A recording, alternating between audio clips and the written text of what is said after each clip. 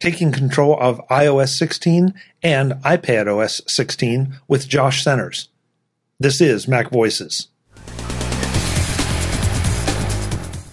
Today's MacVoices is supported by Rogue Amoeba. Visit them at macaudio.com right now to take 20% off purchases through September. Today's edition of MacVoices is supported by Rocket Money. Take full control of your subscriptions with Rocket Money at rocketmoney.com/MacVoices. Welcome to MacVoices. This is the talk of the Apple community, and I'm Chuck Joyner. Folks, iOS 16 is out, iPadOS 16 is coming, and that means we have to talk to Josh Centers about his Take Control book, Take Control of iOS 16 and iPadOS 16. Of course. Josh, how are you? I'm great, Chuck. Thanks for having me on again. Hey, it's a pleasure. It's a pleasure. I look forward to these every time we get an iteration of the iPad and iPhone OSs.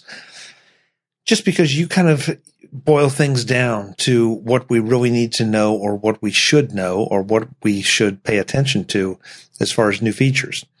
I've been running iOS 16, I guess technically iOS 16.01, since getting my new iPhone. I know that I have some friends who are still holding off because they aren't getting new phones. Where do you see the adoption situation? Should people still continue to wait just a little bit, or do you think we're good to go? You know, I mean, it's typical tidbits advice. We tell people to wait until, at least a few days, maybe a few weeks, maybe to the 0.1 version. I am aware of some bugs that have cropped up. One of the things that's really getting on people's nerves, there's a new security feature that is to ask your permission if you want to paste from one app into another. And it's asking it every single time you paste from one app into another. And I don't know how Apple let that slip because that was true all throughout beta. And so, of course, now it's out in the public and it's really getting on people's nerves. So Apple's going to be quick to fix it. Another bug I heard about today, and unfortunately can't really dodge this one because it affects the iPhone 14 Pro, which comes pre-installed with iOS 16. But there is something that causes the camera to shake when you use it with a third-party app like TikTok or Facebook or Instagram, things like that. Otherwise, I mean, it's pretty solid. The betas were very solid as they have been for the past, a couple of years now. It was, iOS 13 that was such a mess at launch, and Apple vowed that they would fix it. And so since the iOS 14 beta, it's been pretty stable from day one. So I haven't had any major issues with iOS 16. So, I mean, if you're just dying for the new features, I wouldn't be too afraid of installing it. But as always, there is an update due next week to fix some of the early bugs. So, you might want to hold off until then. But, I mean, I'm the wrong guy to ask because I installed this stuff in like June. So on my main phone, because I'm a lunatic and that's how you get these books written. So I have different standards than a lot of people do. No, I know exactly what you mean, Josh, because I've said this publicly. I'm not a beta runner. I don't install betas because I feel like I don't want to waste time on features that might not get there or might not get there in the fashion that they're in the betas. So it's just, I wait until it comes out and then kind of deal with things. That said, though, it seems like some of these bugs are the pasting bug is inconvenient at worst. Mm-hmm. I mean, it's and I know why it's there. It's there because of privacy and concerns about. Are you sure you want to put that information? Do you know what's on your clipboard, and are you sure you want to put it in wherever you're going to put it in? I can't get too excited over the vibrating camera bug because does the world really need another rendition of 5 people doing the boogaloo on TikTok? So not concerned about that one. Look, I'm sorry, folks, if you use those and they're really important to you, then, I apologize, but I really haven't seen much in the way of serious feature bugs or productivity killing bugs. Mm-hmm. No, I don't think there's any showstoppers here. And like I said, it's worth noting since about iOS 14. See, before then, if you installed Beta 1 on your phone, there was an extremely good chance your phone wouldn't even boot. And I don't know what Apple changed behind the scenes, but starting with iOS 14, you could install Beta 1, and it was pretty usable out of the gate. And I think another thing that's improved things is Apple is less afraid to cut features or to delay features that just are not working. They've done that with a couple of things this year. One of those is the iCloud shared library, which I don't think it was a bug in this case. I think it was the fact that iPadOS was delayed and Ventura not delayed. I mean, neither one is technically delayed, but neither one will be out till October. So there's nothing you can really sync with right now. And there's a couple other little things they've delayed, but nothing major. And in fact, there's probably fewer features delayed this year than there have been the past couple of years. And how do you feel about the delayed features, Josh? I mean, I know I am happy because I'd rather see them delayed and come out a lot more fully formed than come out and be buggy as the devil. Yeah, I as a user, I have the same attitude. I would rather have a refined and polished and well-working feature. As an author, it drives me nuts because, I'll spend, several days writing about something and then Apple cuts it. And then Joe's like, no, you can't include that in the book. It's not in there. I'm like, it was in there. So... Yeah. But there was I can't remember which feature it was that. Oh yeah, it was the iCloud shared library, and that was like the one time he let me get by with it because we'd already published the book, and then Apple announced that they were going to delay that feature, and they announced at the very last minute, and so we're like, just put a note on there. Well, and here's the weird thing: is if you use the beta at all, even if you didn't turn that feature on, you still have access to that feature.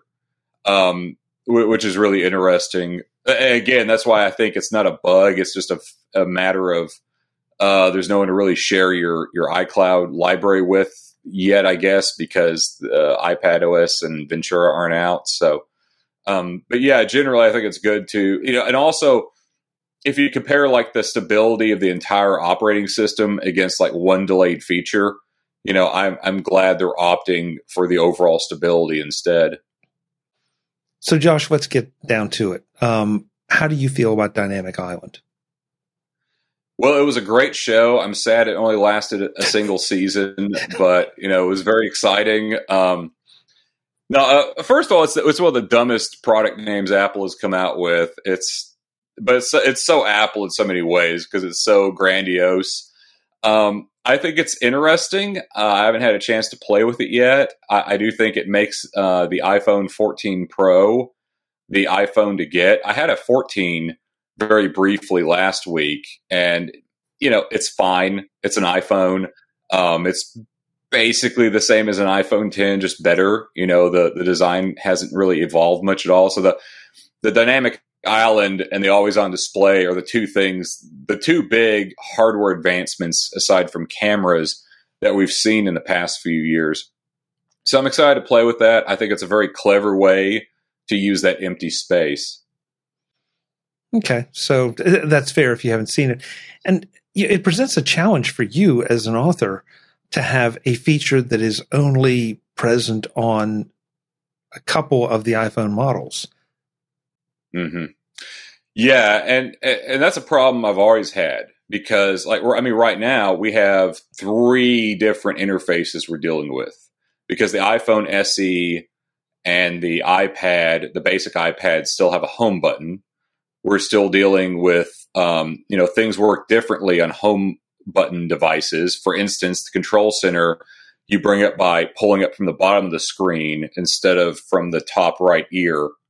And that actually tripped my wife up recently because my mother-in-law has an iPhone SE and she needed to adjust the brightness or something on it. My wife could not figure out how to pull up the control center. I'm like, oh, no, you got to pull up from the bottom on this one. So that's an annoyance. That's something I'm kind of annoyed with Apple about. I do wish they would standardize that a bit because I think it's, at this point, legitimately confusing for regular users for no good reason. But yeah, Dynamic Island's interesting because then I have this extra layer I need to try to document. I'm not too worried about it just yet for the simple fact that not many people have the iPhone Pro 14 Pro yet, and also for the fact that I think developers are still figuring out. Well, they can't even take advantage of it. That's the other feature Apple delayed, was the live activities. So it's only really Apple using it at this point, but it's a very cool feature. It remains to be seen if it's something important that people are really going to love, or if it's the next touch bar. Yeah. And, I have to admit, you just brought up something that I hadn't thought about, because I guess I'm more of a typical user than I think of myself as. I tend to pay attention to just what devices I have, and forget that, some of the other devices, maybe the not the lower, but the less pro devices are still have things like the home button, and still have different interfaces than what the flagship models have. So yeah, that's another challenge, and another reason to get the book too, because there's so many different variables here. Exactly. Buy the book. Buy the book. So, talk to us about what you think are the important features of iOS 16. I've confessed that I tend to think of it as iOS 16 running on the iPhone 14 or iPhone 14 Pro Max for me. But there's no reason that you can't take a 13 or a 12 and upgrade it to iOS 16. So what features should people be on the lookout for? Yeah, it still supports a pretty impressive array of hardware. I think all the way back to the iPhone 7, just off the top of my head. I think they finally dropped the 6S. I personally run it on 11 Pro because I'm cheap and don't like upgrading iPhones. So the most important feature is one you probably won't appreciate right away, but that would be passkeys. And passkeys it's part of an alliance between Apple, Google, and Microsoft. So this will take off eventually, but it's a consortium, I guess is the proper word for it, to get rid of passwords. And there are a handful of sites you can use this with now. In fact, if you go to ebay.com from an iOS 14 device, you will be asked if you'd rather use I forget the word they use. They don't call it a pass key. That's like Apple's term. Everyone's going to call it something different and confuse the crap out of everybody. But basically, you can go to eBay and you can choose to log in with Face ID or Touch ID instead of a password. And what's interesting when I tested this feature, so in theory, that completely replaces the password. In reality, it does not, because if you log in on a device that doesn't support pass keys, you can still use the password. So in theory, once an app or a site gets rid of the passwords entirely and just goes to the pass key, then that will be a lot more secure. For now, it's mostly going to be a convenience feature.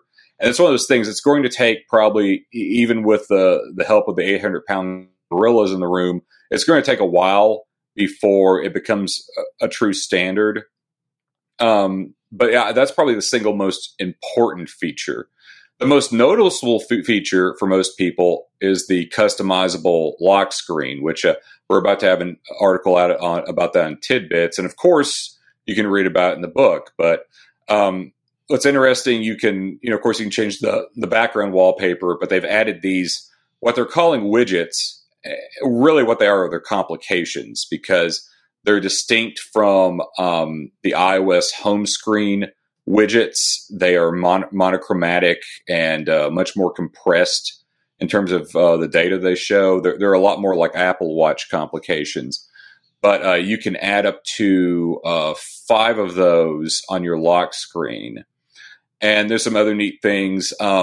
It does a better job of helping you pick lock screen pictures from your photo library. And another cool thing it can do is it has what's called a depth effect, where the problem in previous versions of iOS, like you put your wallpaper is like your sweetheart or whoever, or your kids, and then their face is covered up by the time display. Well, in iOS 16, it's smart enough to figure out how to put the time display over their face or over their head.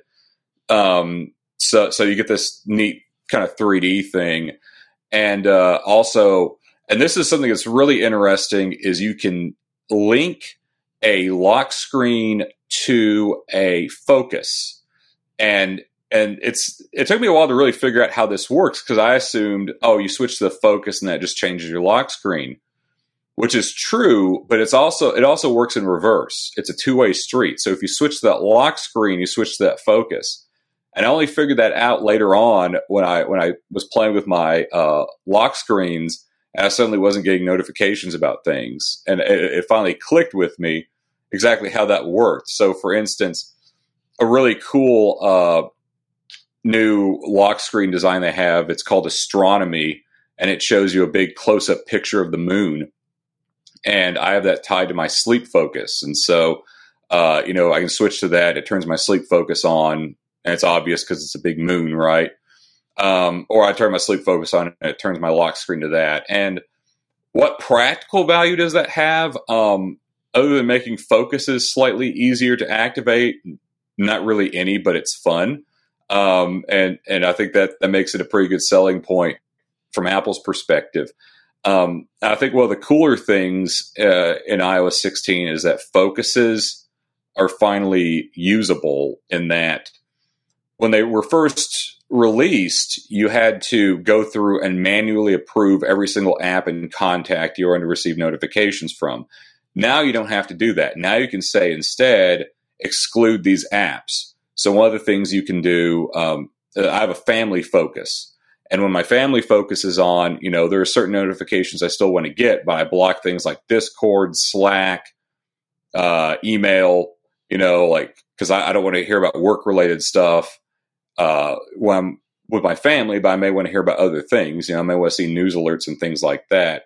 So it helps you better fine-tune those focuses. And for me, it's still kind of a complex feature, but it makes it useful. And another thing with focus, they have these things called focus filters, which are kind of confusing. I don't really recommend them for most people, but let's say you have a separate work email account and you have a personal account. And let's say you have a set of Safari tabs for work, and you don't want to see all that stuff when you're not working. So you could set it so those are hidden unless you're in your work focus. And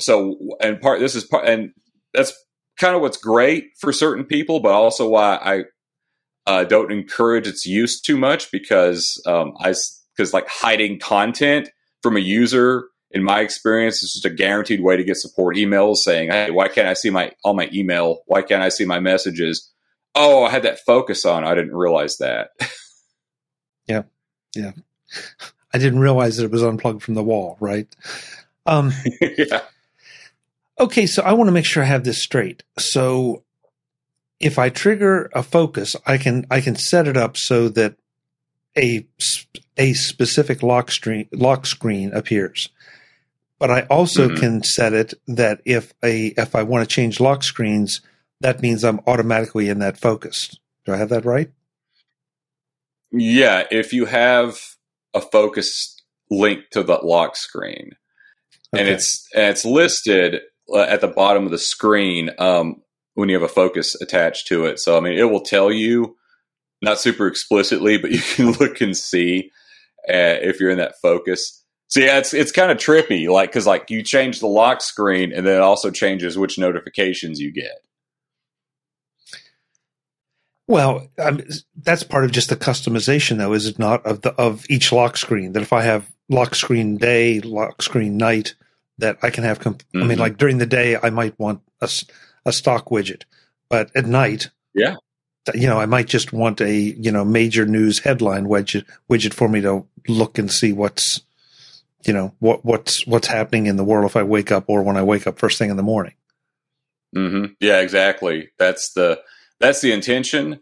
I'm still figuring out how to make the most of that. It always feels like for certain features, it takes me about a year to really get the hang of it.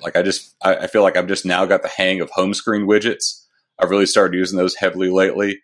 And, one of the things that's getting on my nerves with these lock screen widgets that are not complications is that there's a bug. This is yet another bug in iOS 16. It's pretty minor, but there's a lot of developers coming out with these widgets and they're not showing up. And there's all these goofy things you got to do to try to get them to show up. So hopefully Apple fixes that very soon, because it's a feature with a lot of potential. For example, I use my To-Do app as an app called Todoist. And one of the things I love about Todoist is it has a great home screen widget that lets you very quickly add something to your to-do list. And it makes a great universal capture feature, especially if you use something like GTD, getting things done. You can capture things very quickly, even from the lock screen. But they have a lock screen widget that lets you tap it and add a new task with one tap, which is really nice. But it took me a while to get the thing to show up.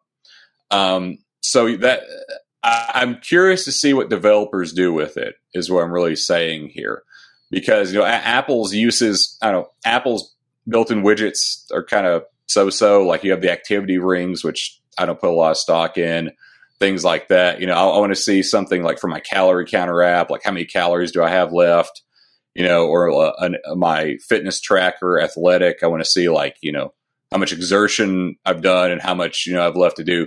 That sort of, so like Apple's examples are fine, but this is really going to take off once the third-party developers fully embrace it. You said you have to do some crazy things to get them to appear. Can you give me an example of what that might be? Let's see. Some of the things that have been suggested by developers: restart your phone, which I've had limited success with. Temporarily change the language on your iPhone to reset the lock screen. That's another one I've seen suggested. What was another one? Of course, uninstall, reinstall the app, things like that. So I'm having this issue right now where I know I have apps that have updated to include lock screen widgets. And those aren't options for me yet. So I'm assuming it's this bug. And at this point, I'm not going to invest a lot of time fighting Apple's bug. I'm just going to wait for them to fix it, which I'm sure they'll do soon, maybe even by the time people see this. Today's Mac Voices is supported by Rogue Amoeba. If you're working with audio on your Mac, you need Rogue Amoeba's products. Holy cow! Rogue Amoeba software is celebrating their 20th anniversary. 2 full decades making amazing audio apps for the Mac. If you're a podcaster, musician, or just someone who listens to audio on their Mac, Rogue Amoeba can help make your life better. Whatever you want to do with audio, it's a good bet they have a tool to help you. With Audio Hijack, you can record any audio. Loopback gives you extremely powerful audio routing without needing cables or mixers. And SoundSource is the sound control that should be built into macOS. Those are just some of the audio essentials that Rogue Amoeba makes that help me and many other podcasters do what we need to do. Rogue Amoeba doesn't run consistent gimmicky sales or discounts. They charge fair prices all the time. But in celebration of their anniversary, they're making an exception. For a very limited time, to celebrate their 20 years in business, you can get 20% off any purchase from Rogue Amoeba. You don't need any coupon codes or special URLs. Just visit MacAudio.com before the end of September to save 20% on anything they make. Download free trials, then buy online to receive the discounted price.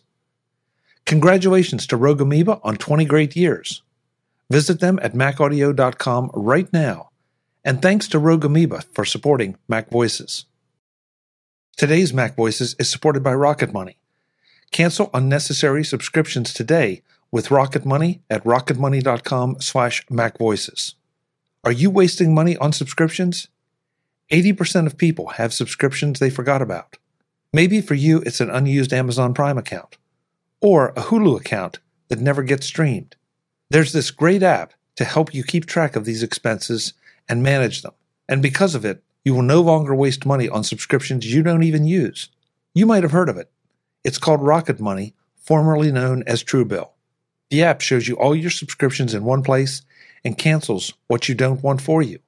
Rocket Money can even find subscriptions you didn't know you were paying for. You may even find out you've been double charged for a subscription. To cancel a subscription, all you do is press cancel, and Rocket Money takes care of the rest. Cancel unnecessary subscriptions with Rocket Money today. Go to rocketmoney.com/MacVoices. Seriously, it could save you hundreds per year. That's rocketmoney.com MacVoices. Thanks to Rocket Money for their support of MacVoices. It's tough being the first ones out. I don't care how solid the betas are. There's probably technically not an infinite number of combinations of software out there, but we all have an insane amount of apps installed on our phones. And then, there's times I have to wonder why any of it works at all, because things step on each other, and it's no wonder Apple likes to lock things down, because at least that assures that most of the time their apps will run pretty much flawlessly, but not always. Yeah, there's always a few moving parts that I've noticed tend to break between beta and release. One of those used to be network services. The good news is those are now consistently broken. iCloud is, so you know what to expect there. The other one is you're going to go from however many beta testers there are, which are a lot more than there used to be. So I'm glad for that, because it seems like we have fewer surprises. But, it used to be much more the case that once like millions and millions of people had it, suddenly, oh yeah, there's all these bugs that nobody knew about. And then there's probably the big one now, and what we're seeing with the lock screen widgets is when developers they're tapping into the Apple APIs, and we're seeing that in a widespread rollout for the first time. And there are certain bugs that no one caught because they weren't installing betas of those developer apps. And they weren't doing it through the App Store, right? They were doing it through Test Flight. So there's another bit of machinery that can easily break that people aren't able to really fully test. Has handoff improved, do you think, in iOS 16? No, it's about the same as it's always been. Okay. AirDrop is no better, I will tell you that. AirDrop is the same level of reliability you've come to expect from an Apple service. Now, the FaceTime handoff is pretty cool. It's a little different than regular handoff because you actually have to press a button to hand off a call. I'm going to be honest, I have no idea when the heck I would actually use that in real life, but I'm happy for the people who wanted that. I'm sure it's useful for somebody. Okay. Just checking my notes here because I want to make sure that I ask you about everything I wanted to ask you about. Well, one thing we haven't talked about is sort of the elephant in the room, and that's iPadOS 16, which is not out yet. So, it's kind of strange to be talking about what do you think about an OS that is not out there in the wild yet. But how do you feel about things like Stage Manager and, everything that's supposed to be coming to iPadOS 16? So, as a whole, iPadOS 16 is fine. It's about equally stable. No major problems, except for Stage Manager. Stage Manager is a hot mess. I'll be honest, I'm not quite sure what Apple is doing here. First of all, it's annoying because the only people that can use it are the people that ponied up for M1 iPads Pro. And even like older iPads Pro cannot use it. You have to have the M1, right? Which means, or I guess you can have the Air. You can have the M1 Air, which is, I guess, the budget option there. And I know, like, people say, oh, well, the people have been saying for years they wish they had a reason to buy an M1 iPad, and now they finally give you one, and you're mad about it. But I would counter that with we've had windowing since 1984. I was born in 83. So, I don't really consider, a feature about as old as I am to be high end. And the way they've implemented Stage Manager is just extremely weird. Because like you have, I can't remember off the top of my head, 4 or 5. So you have the side dock, right?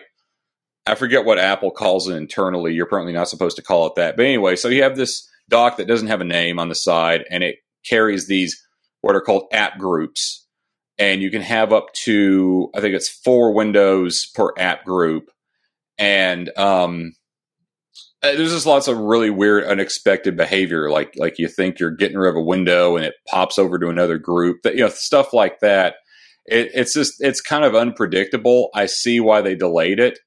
But it's just kind of, I mean, it's potentially useful, but it's also kind of weird because like part of the problem is you have to code your apps to be able to take advantage of it. And some apps work with it out of the box and some don't. So that's a challenge for developers. It's also going to be, this is why I've told people, if you really like the idea of Stage Manager, please do not shell out the money for an M1 iPad just for that, because you may be very disappointed to find that your apps do not work well with it.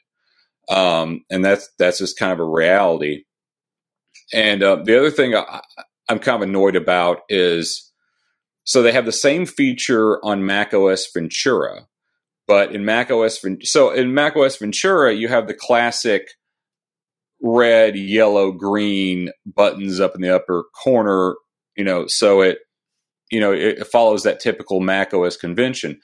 On the iPad, you have the little ellipsis up top, and that's how you control things. I don't know, just that bit of inconsistency drives me nuts, because like there's one way it works on the Mac and another way it works on the iPad.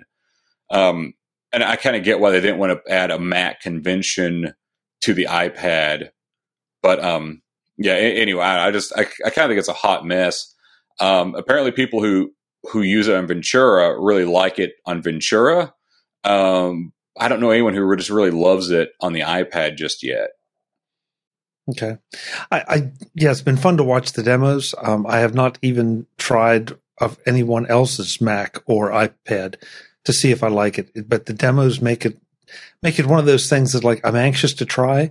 I'm not sure if it will suit my needs, but it certainly is. I think it has the potential to be better than what we've got now, especially if you're a longtime Mac user. It feels, I don't know, just at a gut level, it sort of feels a little more Mac-like on the iPad, but at least that's the way I see it. I don't know if you agree with that. Yeah, it's a lot more Mac-like than however Apple's been trying, they've been doing the slide over and split view and all that. And honestly, I don't use that stuff much outside of just writing about it, because I just find it awkward. And I mean, I don't know. Maybe I'm just old. I don't know. But like, to me, it just feels kind of weird and unnatural. I will use it sometimes when I have a very distinct purpose in mind, like dragging and dropping things. But yeah, just to be honest, like slide over, I've always found it to be really confusing. Like it could be handy, especially if you're taking notes on something. I do use it with notes a bit, but it's still confusing. And there's all these gestures and all these very unconventional windowing methods. And so Stage Manager is a bit more familiar, but it's also still kind of alien. And interestingly, apparently it was based on this site, and this blog post got taken down, so I know it's legit. But there was an internal feature from 2007. I forget what they called it. We covered it in tidbits, but it was the exact same feature, and they intended it for, I don't know, maybe it was snow leopard or leopard, and it just didn't make it. So like Apple basically just pulled it out of the history bin and dusted it off and put it on the iPad and in Ventura. So take from that what you will. Yeah, there are a number of features that I have to wonder if they didn't make it then. And if, don't ask me for examples, but just, it's something that crosses my mind, because we thought we had, and we did have so much power compared to previous machines. And now with the M1 series, we just have this embarrassment of power. And now I think a lot of things are being rethought or re-examined as, yeah, these now are feasible. Whereas, back then they would have ground the machine to a halt. I think in this case, it's almost the opposite, because I think the real challenge with user interface now is there's too much. There's too much power. There's too much stuff going on your screen, right? And so at least in the case of the iPad, Stage Manager makes it so you can juggle more stuff. But in the case of the Mac, it's doing the opposite, right? Because it's limiting how many windows you have displayed at once. Because, I know you and me both probably have, 40, 50 different windows open at one time. And it's, all this going on. That seems to be a real theme in the past few iOS, iPadOS releases. things like focus and screen time and, depending on your point of view, Stage Manager, where Apple is trying to make it so you can better focus, so you can eliminate distractions and really zero in on, I guess what's important. So it's almost the opposite problem. We used to have the problem of we can't do that. You can't use that feature because it's not enough power. Now it's like, well, there's too much power. How do we limit it? Well, that's a fair point. I mean, when you were talking about slide over and the features we have now, mm-hmm. I'm thinking one of the reasons I find them, maybe not completely satisfying is I feel like there's never enough screen real estate. Mm-hmm. Says the guy with two 4K monitors behind him, so, maybe I'm just getting too used to, too much real estate, and even a 12-inch iPad feels a little cramped when it comes to trying to have multiple windows open. Yeah, no, I know exactly what you mean, because and that's part of why I don't use split view very much, because, most of my iPads are around 10 inches or so. I don't tend to get the really big ones. And when you do split view in those, it makes you realize just how small the screen is. That the iPad, it's kind of frustrating because when you have just one app full screen, it feels like it's a little too much, and then when you have it, split, it's like, oh wow, these are way too small. Yeah, I'm right there with you. So we talked a little bit about some of the iOS 16 bugs that are right now we're seeing mm-hmm. with the iPhone 14s. Any iOS 16 bugs that you think people should really be aware of as they're preparing to upgrade?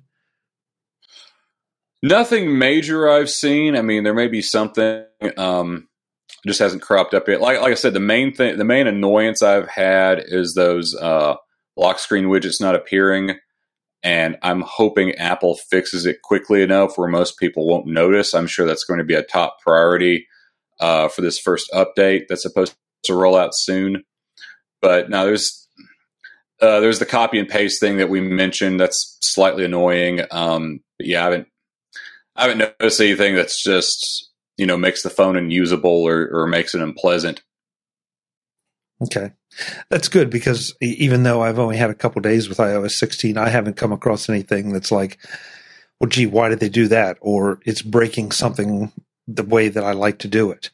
Mm-hmm. If anything, my biggest challenges over this time period, and part of it has to do with the transition of the phone, is trying to log into Microsoft applications. So I continue my run with that, but that's just difficult in general. Now I installed I had iPadOS installed from the first developer beta, and I installed the iOS public beta from the beginning on my main iPhone, and I was actually shocked by how stable it was from the get-go. So that they've done a really good job of quality control, and given all the many small new features that could break in so many ways, I'm pretty impressed with how not problematic it is. Yeah, and that's another reason I think that folks need to go and take a good hard look at your book, because there's so many. We're talking about the major features here. There are all kind of little minor tweaks and enhancements and additions that have been made to iOS, just like every time they upgrade iOS. And if those are features you use, then you need to know about what the changes are and how to use them. And if you don't, then just be aware that they're there. And and this book has a little something for everyone. Because when I first watched the iOS 16 announcement, I was sitting there scratching my head and saying, how am I going to make a book out of this?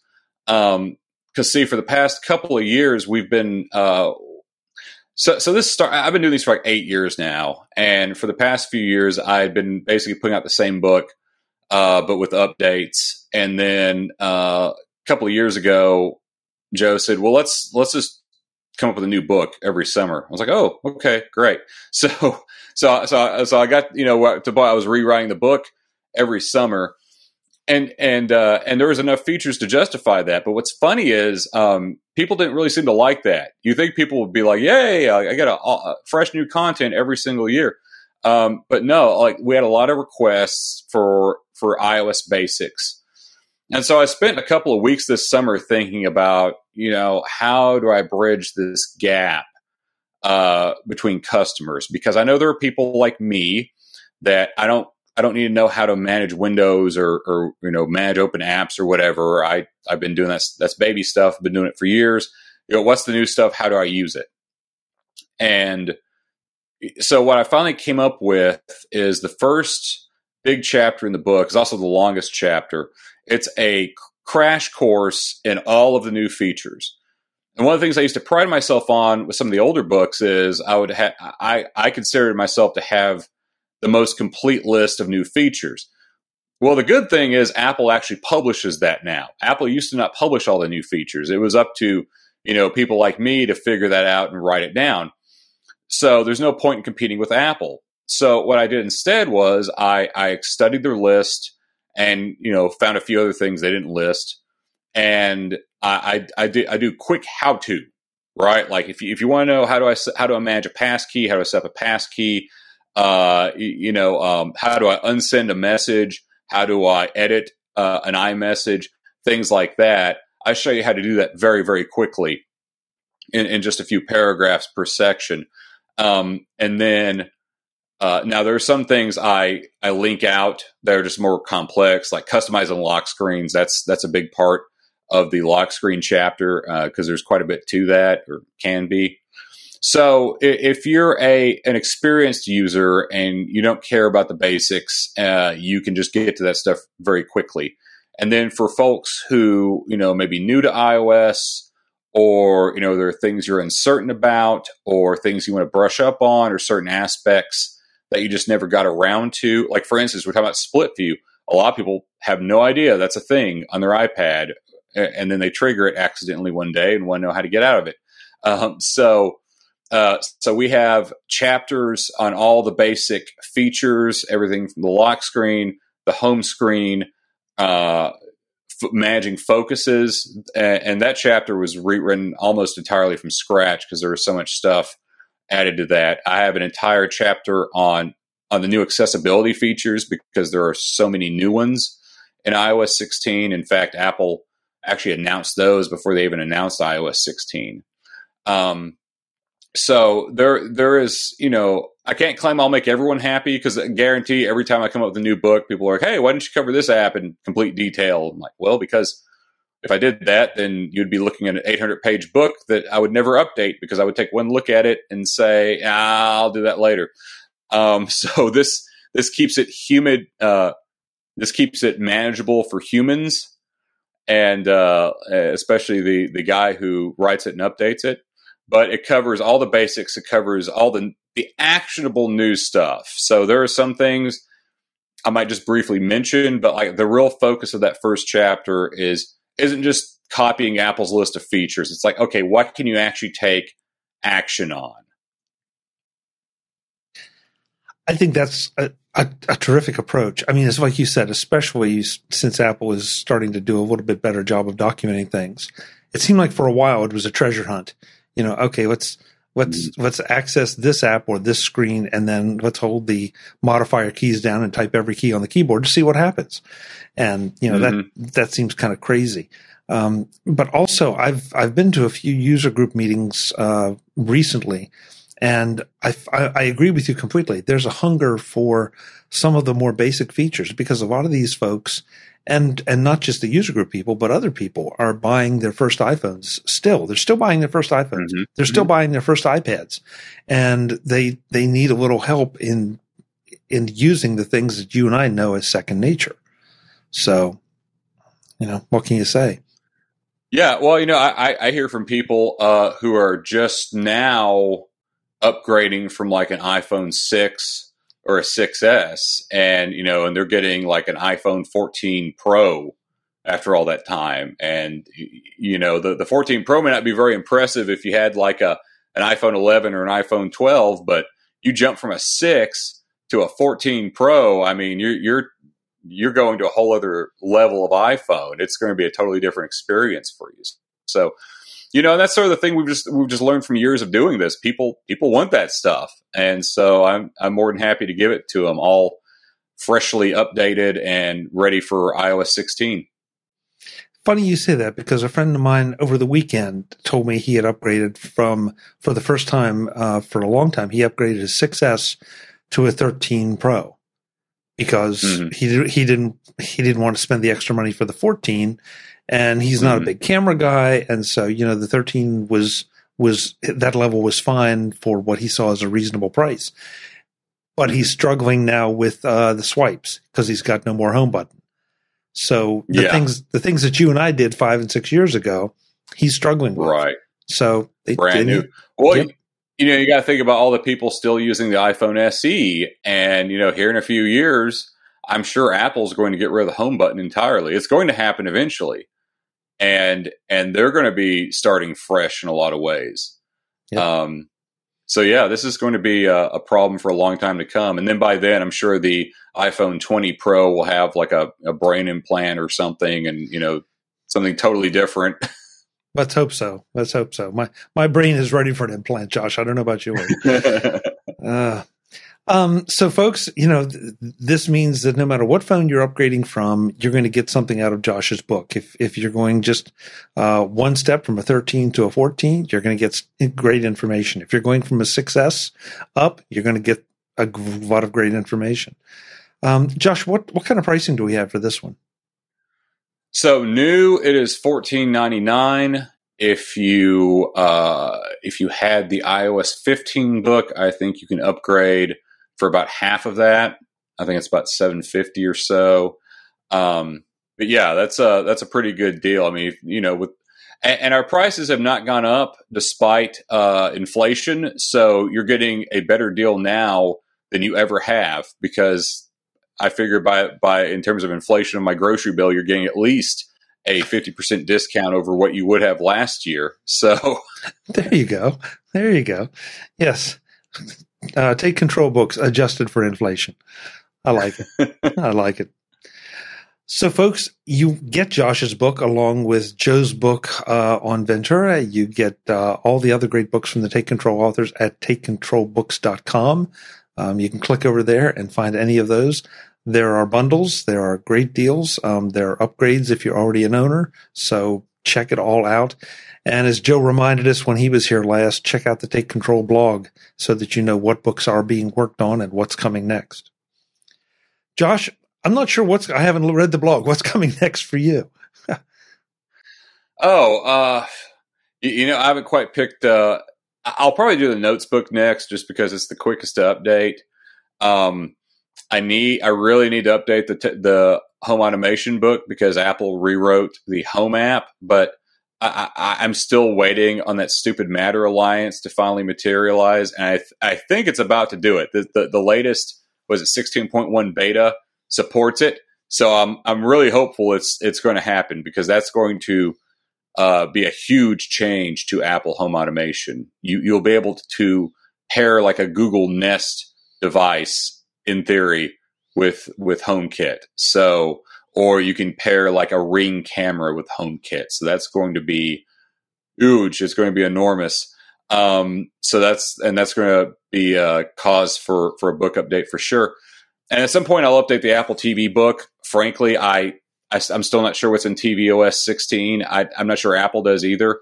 I'm joking, but like the actual feature list is incredibly tiny and insignificant, and mostly it's a lot of ads for Apple TV content. So that really seems to be where Apple's TV ambitions are these days. Right. Well, whichever book it is, you can count on Josh being back here to tell us about it. Josh, it's always a blast. Thank you so much for the time and for yet another great Take Control book. Thanks for having me.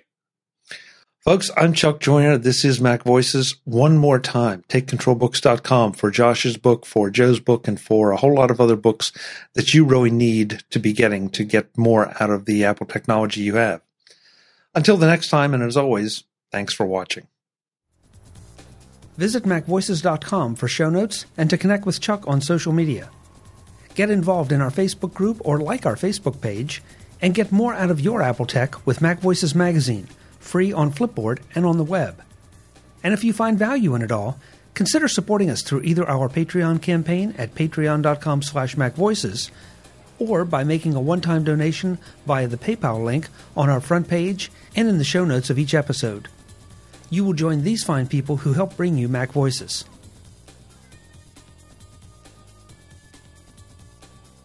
Advertising handled by Backbeat Media at backbeatmedia.com. Bandwidth provided by CacheFly at cachefly.com.